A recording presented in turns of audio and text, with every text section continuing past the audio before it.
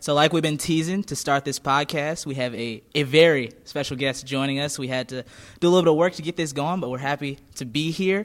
Our special guest, of course, ESPN's Jay Williams. He's currently a college basketball analyst for ESPN, works with their game day program, and obviously one of the best college hoops players of all time at Duke, and then a great player in the NBA for the Bulls. Jay, thanks for joining us here. A couple of things. I think I'm a basketball host. I look at basketball as one pure vertical now. Everything kind of blends into the other.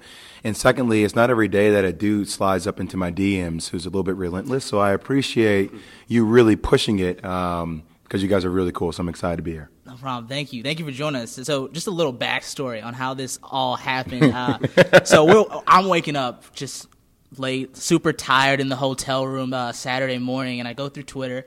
I see Jay puts out there. He's calling people. Is that like a political correct way of saying you're a little bit hungover too? No. Okay. No. I'm not of age. Oh, okay. All right. Sorry. Not of age. Oh, okay. 20. All right. I take that back. I retract that statement. There we go. All right. I was drinking chocolate milk all night long. Got crazy. But I see the tweet coming through. He's calling people, and I'm like, you know what? My Twitter's known for shooting my shot.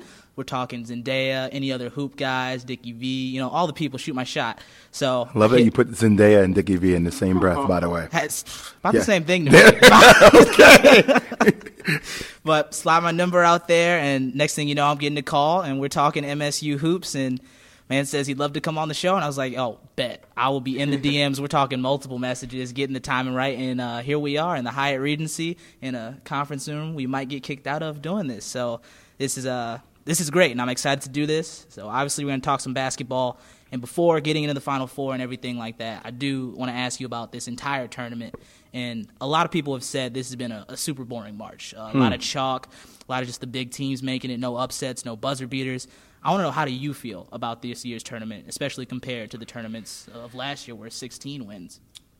Well, I'm able to compartmentalize it because I think I look at it in two different ways. The basketball purist in me, I like seeing great teams continue to deliver. But I also think that the marketability of the game, it's challenging because the national attention that garners from your Loyola Chicagos or some of these Cinderellas or some of the biggest names that we have in the game, let's address the elephant in the room, like Zion Williamson. Not having Zion Williamson here, people get mad because ESPN has pushed Zion Williamson all year, but you tell me, how do you not push that? How do you not push somebody who has a true shooting percentage of 68%? There's one of 4 players in the last 50 years to do that, and he's a spectacular talent. So, yes, the basketball pure side of me loves it because you get a chance to see both these teams, even though the scoring isn't prolific, it's very efficient. Mm-hmm. And I think I love watching schematically how that works out between Chris Beard and Tony Bennett or Izzo and Bruce Pearl being here. But then as far as the attractiveness, the exciting part of the game, I feel like that is missing a little bit. And that's going to be fascinating to see what happens in 2022 when the one-and-done rule changes. Will people, from a national attention perspective, pay attention to the purists of basketball when you don't have those names that you can really cling on to and become household names? Let's be frank, I also deal with a lot of people who jump into different NCAA tournament pools.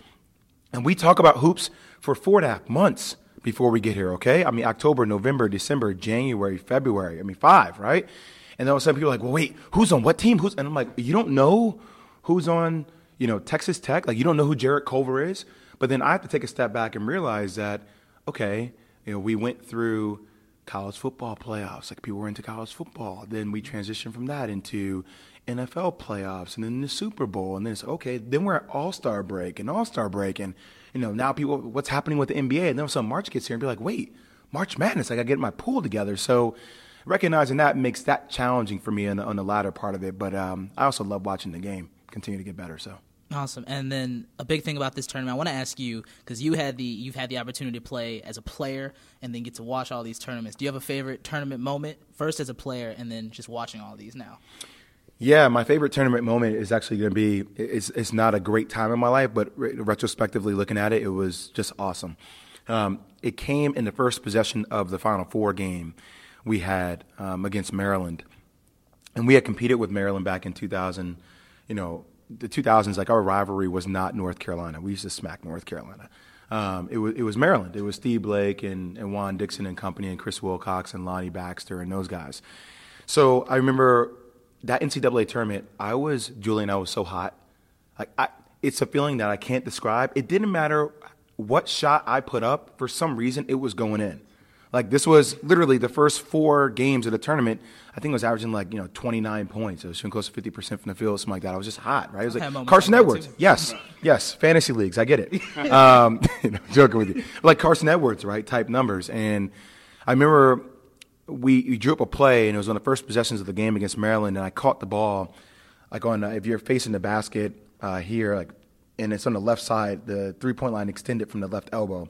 I remember I was turning into my shot off a curl, and I'm going up, and I see the rim, right? And as I see the rim, then I take into account where the defender is and all this other stuff, because I was able to multitask and then go back to the rim. So I'm looking at the rim, I go up, and I see the defender coming from my left side, so I kind of edge off a little bit to the right, and as I look back to find the rim, I cannot find the rim. I cannot find the rim. Because we were playing in the Dome, which is different than U.S. Bank Stadium, right? And there was the backdrop. You saw literally 20,000 people, but the distance between where the stand started as opposed to a regular gym was drastically different. It was exponentially maybe 100 yards away, right? So that backdrop creates a depth perception. So I went from, being one of the hottest guys in the tournament to my first shot being just please hit the rim. Do not embarrass yourself on national TV. I would say that would be one of my best parts of playing in it. And then I paid attention to the tournament forever, man. I would go back to UCLA days with Tyus Edney, making that shot with 4.5 seconds, getting the ball all the way down the court, obviously seeing UCLA prevail. But I have the best job ever, man. I get paid great money to watch hoops every day. The wife comes downstairs and she's like, can you help out with the baby? I'm like, hun, I got 2 games going on TVs. I have to work right now. This is where I have to work. It's the best excuse ever. It works all the time. So I'm in a very good position. That's great. That's the goal we're trying to get to right now. We are at the spot where we don't get paid. We just watch basketball and write essays while doing it. Because you're student broadcasters. We are student broadcasters. You got to say that first. As student student athletes, student broadcasters. That's right. Hyphenated. But so the Final Four ends up shaking out to Virginia versus Auburn, MSU versus Texas Tech. And I want to focus obviously first on the MSU-Texas Tech game. And the biggest thing coming into this one was the talk about this Texas Tech defense. And they are the number 1 defense in the country. They play it very differently than anyone else in the country. And I think you have a very unique perspective as a former player. So when you watch the game, you kind of see it differently than us couch potatoes who sit there and are like, I could easily take this to the rim right here. And so for you got to look at this Texas Tech team. What is it about their defense that's really so different and so hard to kind of attack? Well, it wasn't until a couple of years ago that the Golden State Warriors started to win games with their positionless style that started to be imitated on the collegiate level. And I think Chris Beard has always kind of prioritized his defense on having that versatility. So, number one, they switch positions 1 through 5. And they do a really good job of shrinking the court. I don't know if you know what I mean when I say that. Do you? I think it's okay if you don't. For the listeners. But so what I mean by shrinking the court, so prime example, if I'm guarding Cassius Winston and Nick Ward comes and sets a screen on me, Tariq Owens and I will switch. So now I'm 6 foot, I'm guarding Nick Ward. There's no way in hell that I should be able to guard Nick Ward. So what Chris Beard teaches is he's taught to front. So I play in front of Nick Ward, right? I kind of sit on his lap and I kind of face him. And the other player from the weak side comes over and puts 1 foot in the paint and 1 foot not in the paint. He's straddling the line. This means if you try to throw the pass over the top, he's in position from the weak side to come get the steal over the top, right? So it makes you question that pass. That's what I mean by shrinking the court. So number one, they do that extremely well. Number two, the one thing that would hinder Michigan State, and we talked about it, the year that they have had has been crazy, man. Like, you guys have lost Joshua Langford. Like, Arns is not there. He's not fully healthy. He couldn't stay healthy. Like, Henry get into foul trouble makes it different. So the one person that can literally be the spark plug for your offense is Cassius. He's the one guy that literally, I think he accounted for like 67% of your team's points in the Elite Eight game because it's either off his passing or off his scoring. So if you're a coach and you're like, okay, we're going to blitz him on every ball screen. We're going to keep him on one side of the floor. and they call it something called downing ball screens. Is what we do in the league all the time. So a lot of times in college, you'll come down the court and Cash is able to go wherever he wants to go with the ball. So you saw in their game, in the Elite Eight game, he was able to come off a screen and then turn around and then use that same screen on a rescreen, right? Yep. Well, Texas Tech doesn't even let you get to the screen in the first place. They'll play on the high side of you and force you down, and that big who's guarding the big won't be up trying to hedge the screen. He's going to sit back in the paint and say, come on, Cassius, you have no other place to go but here. So you take Cash out of the situation, who else on Michigan State can beat you? Who can make plays? And I thought that was going to be a major issue for them, and it proved out that Texas Tech was a team. But I will say this about about Michigan State. The scary thing is you guys have everybody coming back next year. And getting Joshua Langford and team to be on the same page, that's a team that can win a championship because they'll have more than just one threat. Yeah, that's one thing that we thought was really clear when going through it was that they forced Michigan State to rely on the supporting cast. Mm-hmm. And that's why you end up seeing Matt McQuaid dribble the basketball, pound it into the court for most of those possessions because that's what they wanted to happen. I hear you, but Matt McQuaid, man, I mean, dude, look, there's some guys you see play on TV, and then when I see it in person, I feel it. I'm like, oh, my. He's so tight. Yeah. Like, I would see him in practice. I'm like, he's so bouncy. He's loose. He looks like he's having fun. And something about when he got in games, he was tight. We saw a different Matt McQuaid during this tournament, man. We saw a dude who was like a little bit more free of mind, free of spirit, didn't think about, I just missed my last shot. How is that going to, translate into my next play? Like, I saw him be careless, and you need somewhat of a careless attitude while still valuing the ball and possessions in order to let yourself go. I think that's something really big for him to pick up on for next year. That's one thing that I did want to ask you about because that's an interesting kind of psychological thing as a basketball player. At one point, do you kind of gain that? Because I think this team only has 2 seniors with McQuaid and Goins and a lot of freshmen who kind of have to learn that now. Is this like a point where you start to learn that for next year, or when does that kind of click? It clicks for everybody at different times, man. I mean, I wish it clicked sooner for Matt. Because the kid has all the talent in the world. And, I mean, obviously, look, even for Kenny, how about that shot he made against Duke, right? Like, the first time he took that shot, Zion Williamson was like 10 feet off him, and he got it blocked. I don't think fans really understand that, right? Mm-hmm. So when you're playing with somebody that's physically a freak like that, how does that not factor in to your next shot? It's like playing pickup, right? I was joking around. I go and I play pickup basketball all the time, and I'm literally on one leg. And I average like 44 in this pickup league in New York. And people are like, well, how do you do that? Now I remember some guy was guarding me. And I know how to drive. I use my shoulders. I went to drive. And he was a little bit quicker than me, but I just dipped my shoulder a little bit. And I know how to hit you. So I dipped my shoulder, and I put my shoulder literally into his chest. And I heard him go, right? I knocked the wind out of him. So think about this. The next play, I go to do the same thing. Guess what he does? He naturally backs off. He doesn't want to be hit again. So if you're Kenny Goins, you get your shot blocked. Don't think for 1 second as a fan that the next time you're open, you're being open for a reason now. It's psychological. Like, do you have the same audacity just to shoot the same shot with the same confidence, knowing that I blocked you the last time? So like, there takes a lot of courage into taking shots like that. So you hope that certain guys can pick up on it, but everybody, as far as a player, happens in your own time. And a big thing for us as watching the game, and something that we've talked about a lot, is to us it seemed maybe a little lack of an energy, a step slow for Michigan State coming into this game, and especially coming out of the halftime. I mean, it was a 2-point game at halftime, and they come out and Texas Tech goes on a very large run and kind of springs the game open in their favor. For you, did you see that same thing, that lack of energy, maybe even that lack of adjustments coming out of halftime? You know how hard it is to win 6 games in a row, man? Like, all the fans out there, if you ever go play pickup, okay, I want you to challenge yourself, even if the game is to 11. Game is to 11. Any fan listening to this, play hard for all 11 points. Like, don't casually play and stand around, or when somebody's dribbling the ball, just kind of stand there and throw your hand up like, hey, I'm open. Or if somebody else has the ball defensively, you're in the corner. Like, no, like, actually, if somebody else has the ball on the opposite side of the court, like, sit in the middle lane, talk the whole time, slide back and forth, make sure your defensive player knows.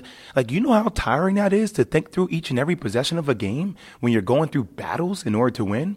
So, yeah, you are tired, man. And how about this? How about Matt Mooney beat you guys?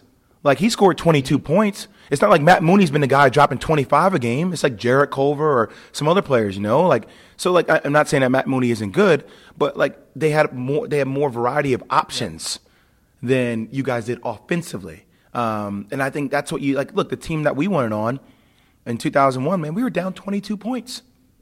22 points. Now, I played on a team with Mike Dunleavy, who was the third pick in the draft, Shane Battier, who was the third pick in the draft, Boozer, perennial all-star, Chris Duhon, who played 10 years in the league. I was the second pick in the draft. But if we don't have other options, if Mike Dunleavy doesn't go off for like 4 threes in that ball game, we don't win that game in the championship game. So there's an element of luck. I mean, look how Virginia's here. Yeah. Are you kidding me? Like, I don't care. It happens all the time. There's that one game where it's some kind of luck that has to bounce your way in order for you to be here. And it just felt like at the end of the day, Cash not being able to do what he's normally able to do. Like, and I'll say this for him too, because he's probably going to put his name into the draft. I love watching Cassius Winston, but Cassius Winston needs to work on his body. Like, he needs to take the game psychologically and physically to a different level where he can't afford to ever be tired. Now, that's a lot of responsibility, but that comes with the name being Cassius Winston for Michigan State. Boom. You hit on that for me. That was my next question. And sticking with players potentially going into the league, I want to take a look at Nick Ward, because he is a guy who tested the NBA waters a season ago, got told he needed to work on some things. Should not test again. Should not test again in your opinion? Should not test. He needs to come back to school. To come back. I see Nick Ward. I see a lot of baby fat on his body. And I'm not saying that players can't come into the league and work on their body.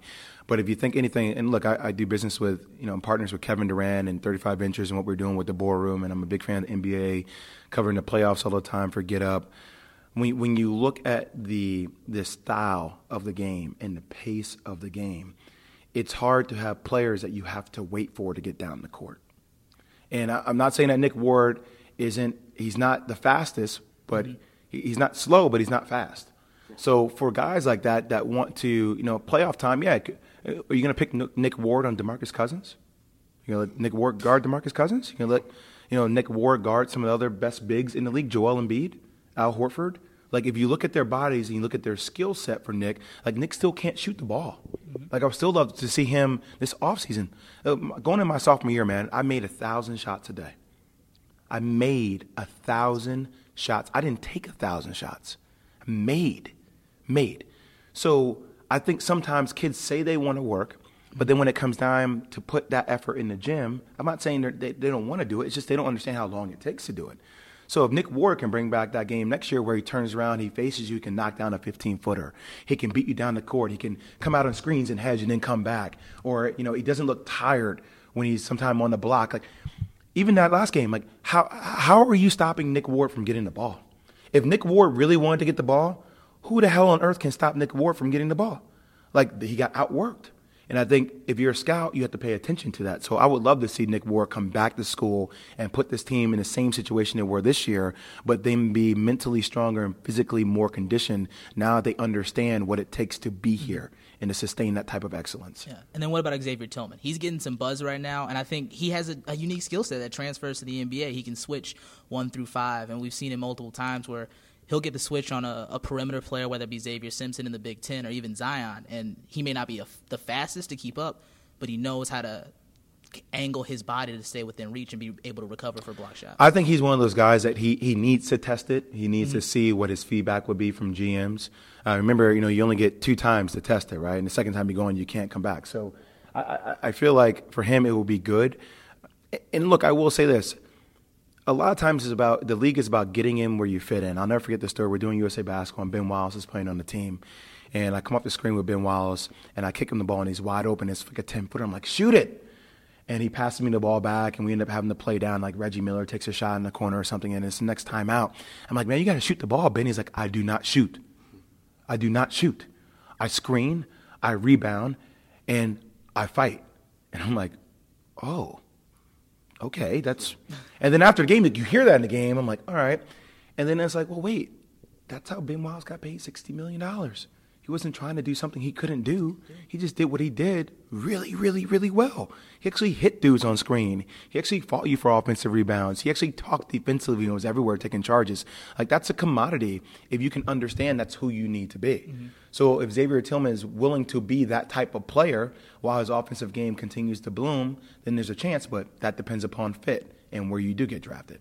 Yeah, and we've talked a lot about MSU. Last hit on them real fast. For you look at this season, a lot of injuries, make it all the way to the Final Four. A lot of overachievement. They made it this far. Who the hell can be disappointed at the season that you guys have? If any Michigan State fan is disappointed, shame on you. Tell them. Shame on you, seriously. Like, just not injuries. I mean, look at all the stuff that's happened with the university, first off, to deal with that, with Tom to deal with that. I've known Tom for a long time.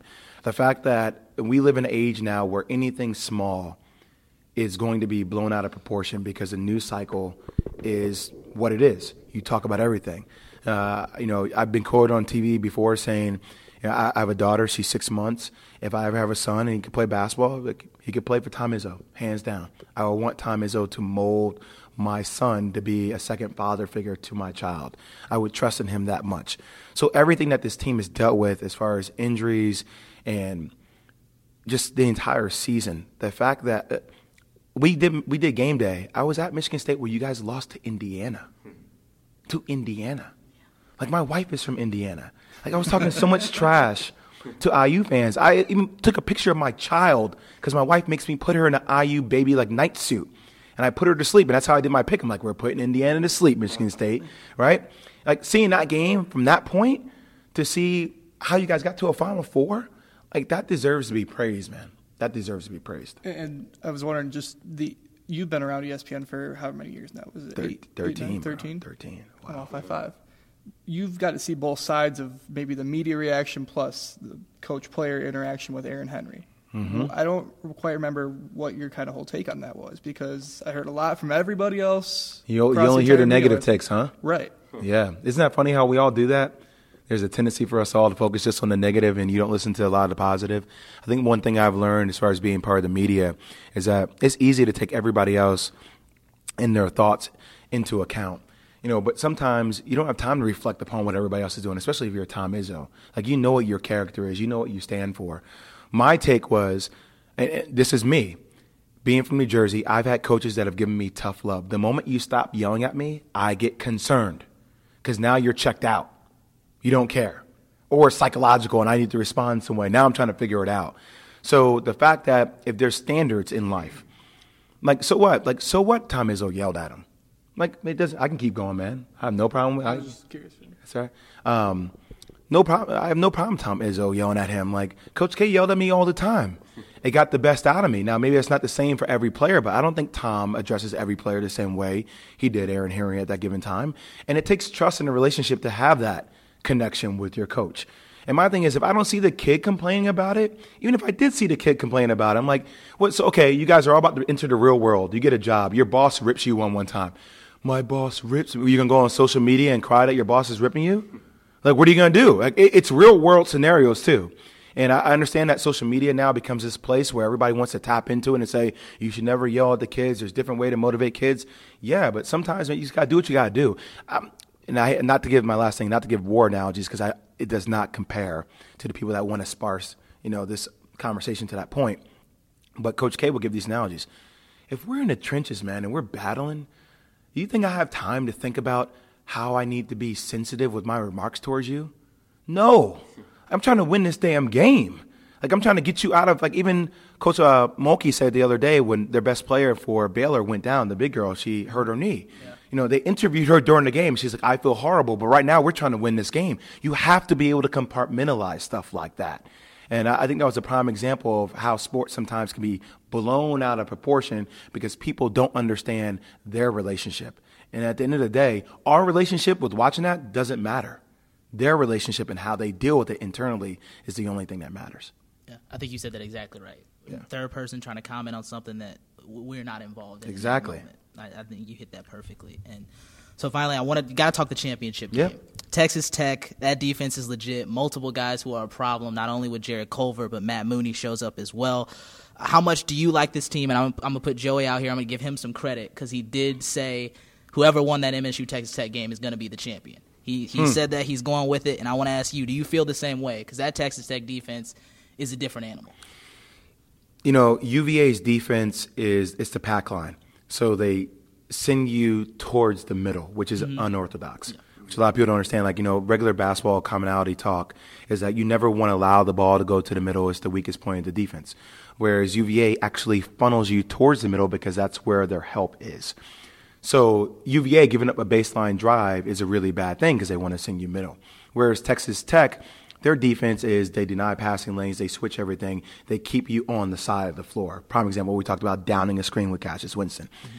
But their defense is way more physical. It's aggressive. I call it New Jersey like in your pocket defense. I don't know if you've ever played defense against somebody that's constantly in your armpit. Like, yo, what do you put on Dove? What kind of deodorant did you put on? Like, it's uncomfortable. It's my brand defense. Yes. Whereas UVA, they play a little bit more off you. They give you more room. They allow you to shoot jump shots. So I would give the edge defensively at Texas Tech, and I also will give this last edge at Texas Tech. Winning games, which is one of the reasons why you guys struggle to win the game. If both teams are evenly matched and the game comes down to the wire, how many people can you put the ball in the hands of and say, go get me a bucket? You need to have somebody like that. UVA, Kyle Guy's more of a guy that comes off actions, pin downs, curls. Mm-hmm. He's like a Rip Hamilton old school, analogy for people. Kihei Clark's a freshman. DeAndre Hunter is very talented, lottery pick, but like he's not dancing with the ball going to get it. He has to operate within the pinch post or mid-range game. The one guy is Ty Jerome, but Ty Jerome isn't fast. He saw that in that Auburn game where he tried to put the ball behind. That's not his forte. He's good at it. It's not what he's great at. And then I look at Texas Tech. I'm like, okay, like Matt Mooney can go get you some. Jarrett Culver can go get you some. Moretti can kind of get you some because you have to play off those other guys. So I think when it comes down to the stretch, I think the plethora of weapons that Texas Tech has as opposed to UVA will be the difference maker in the wire. Okay, that's who you're rolling with? Texas Tech? That's who I'm rolling with. Guns up, man. Guns down overall. Yeah. But guns up for the game. You know what I mean.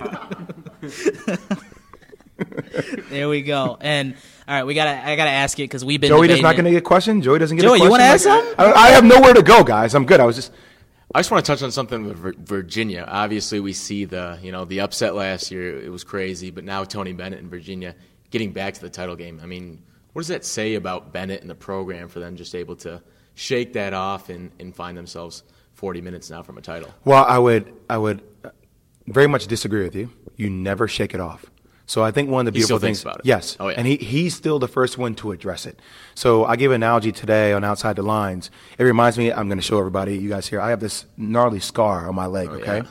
It goes all the way up here. You guys can't see it, but it goes from like middle of my calf all the way up to my middle thigh.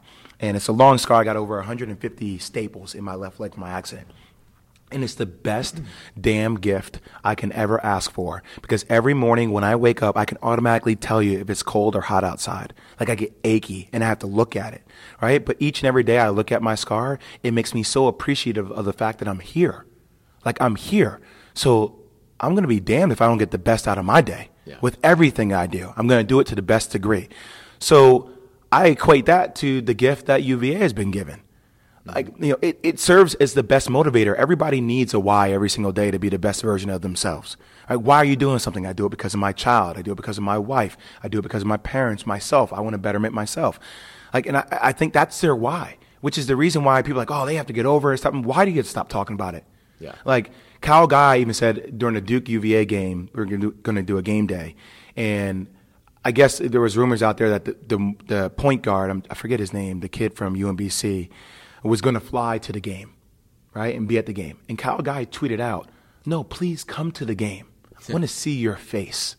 Like, if there's anything that would drive you each and every day in the offseason, it's like the Kobe mentality. Yeah. Like, so then I asked, like, okay, Nick Ward, like, what's your why? Right. Like, what's going to get you as soon as you lose? Like, I remember we lost my freshman year. I was in the gym the next night, man. Mm-hmm. The next night. Like, is Nick Ward in the gym today?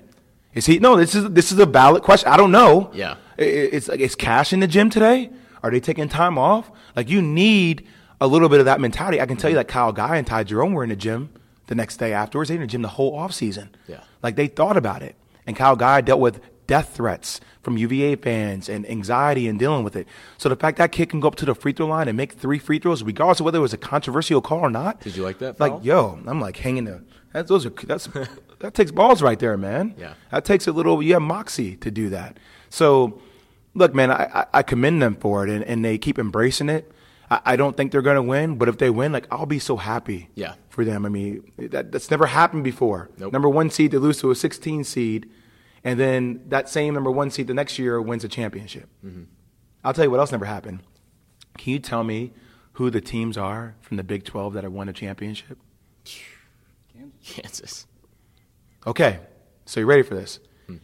in 113 years from the Big Eight, which Kansas was in before they were in the Big 12, to the Big 12, there's only been one team to win a title from both those leagues. That's Kansas 3 times. So as much as we say the Big 12 is the best conference in America, right, they have one title winner. So if Texas, who would have thought Texas Tech may be the second team in 113 years out of the Big 8 and the Big 12 to win a title? Wow. That's a mic drop. That is. It's a mic drop. I think Joey hit on it, and we got to talk about it because we've been fighting back and forth. So first, I want to start with the double dribble. Yes, double dribble. I was yelling at the TV. Double dribble. That's one a ref can't miss. The ref was right there. Yeah, I'm not gonna be a ref apologist. If you're right there, it's your job to. And look, I understand things are difficult in real time, but you're also getting paid to judge things that are going to be difficult in real time. And I hear a lot of fans say, well, who really knew it was a double dribble? I'm like, if you've been playing basketball, if you lose the ball, you cannot just go pick the ball back up with 2 hands and then go dribble again. You have to take the ball with 1 hand and bounce it and then go. So, yes, a double dribble. All right, and then the bigger controversial one in the corner, that foul. Griffin and I are under the belief, we're not calling that foul. Okay. Joey and Kyle are firmly we agree it's a foul, but we say you can't call it. They say it's a foul, you got to call it. He goes to the line. Phyllis said you had to call it. Well, first off, Billis is not God. Let's call it out. Just because Billis says it means it's right. I know he says everything from a legal perspective and authoritatively. It doesn't mean it's always right. But I would agree with JB on that. If you jump on an angle towards a defender, any kind of brush because of the angle of the trajectory you took, you're putting yourself in harm's way to have a foul called. Now, look, Kyle Guy didn't kick his leg out as much as Carson Edwards did in that game, right? But the fact that he hit him with the lower body, you have to contest that shot differently if you're Dowdy. You can't do it that way. Now, the bigger conversation is about because this blew up, and I heard Dickie V and I got into an argument with this on SportsCenter.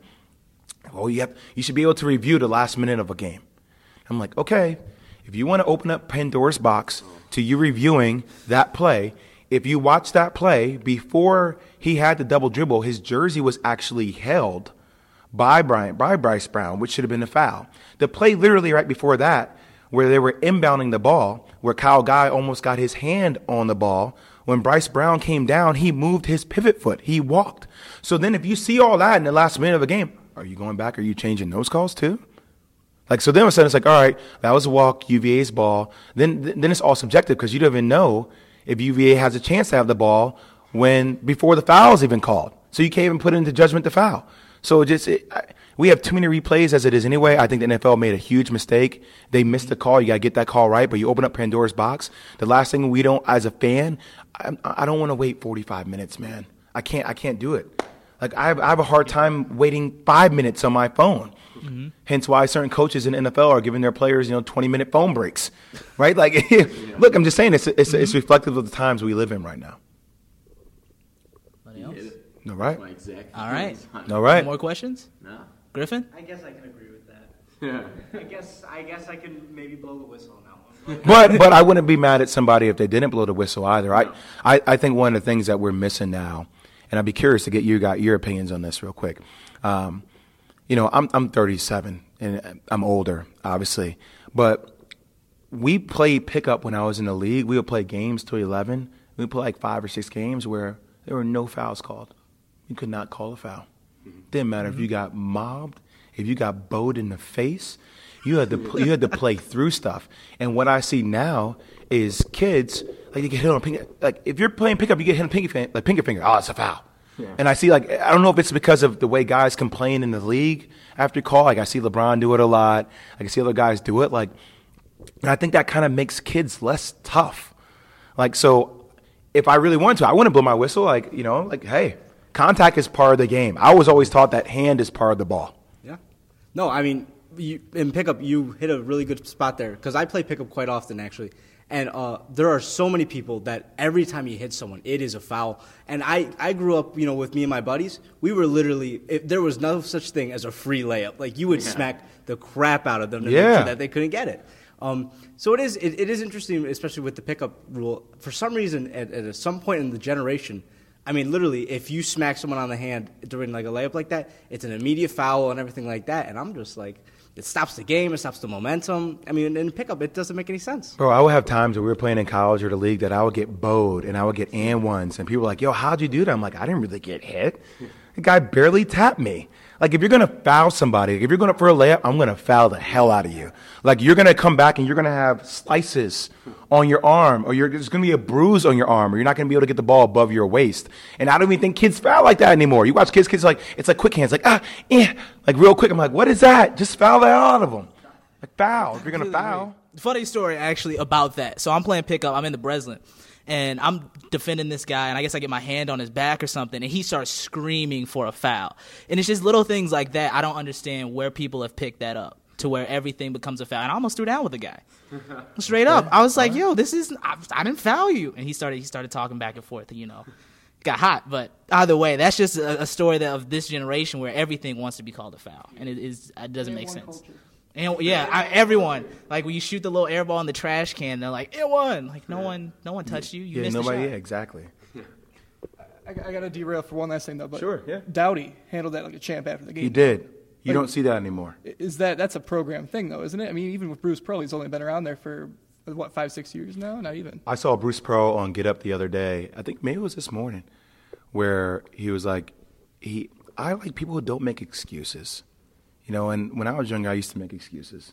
And, as you get older, you're like, the more you own it, the more it's empowering. And I think Bruce Pearl said this morning, he was like, you know what? Like, people can sit there and complain about the cause. Like, basketball, sometimes the basketball gods bounce the ball your way, sometimes they don't. And we just had to be better. And if that's the one takeaway you have from that game, regardless of whatever, they're going through a lot too now.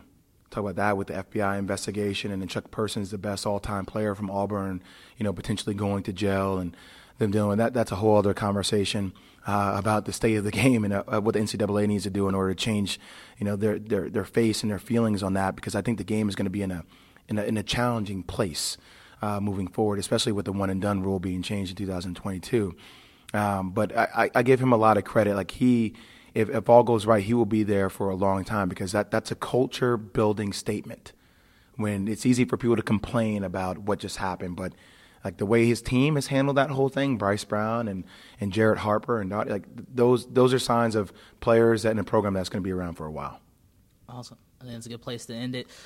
Jay, I want to really thank you. Thank you for joining us, taking the time. Oh, good, man. Hop on the podcast. We really appreciate it. Thanks for taking the time to call that Saturday morning.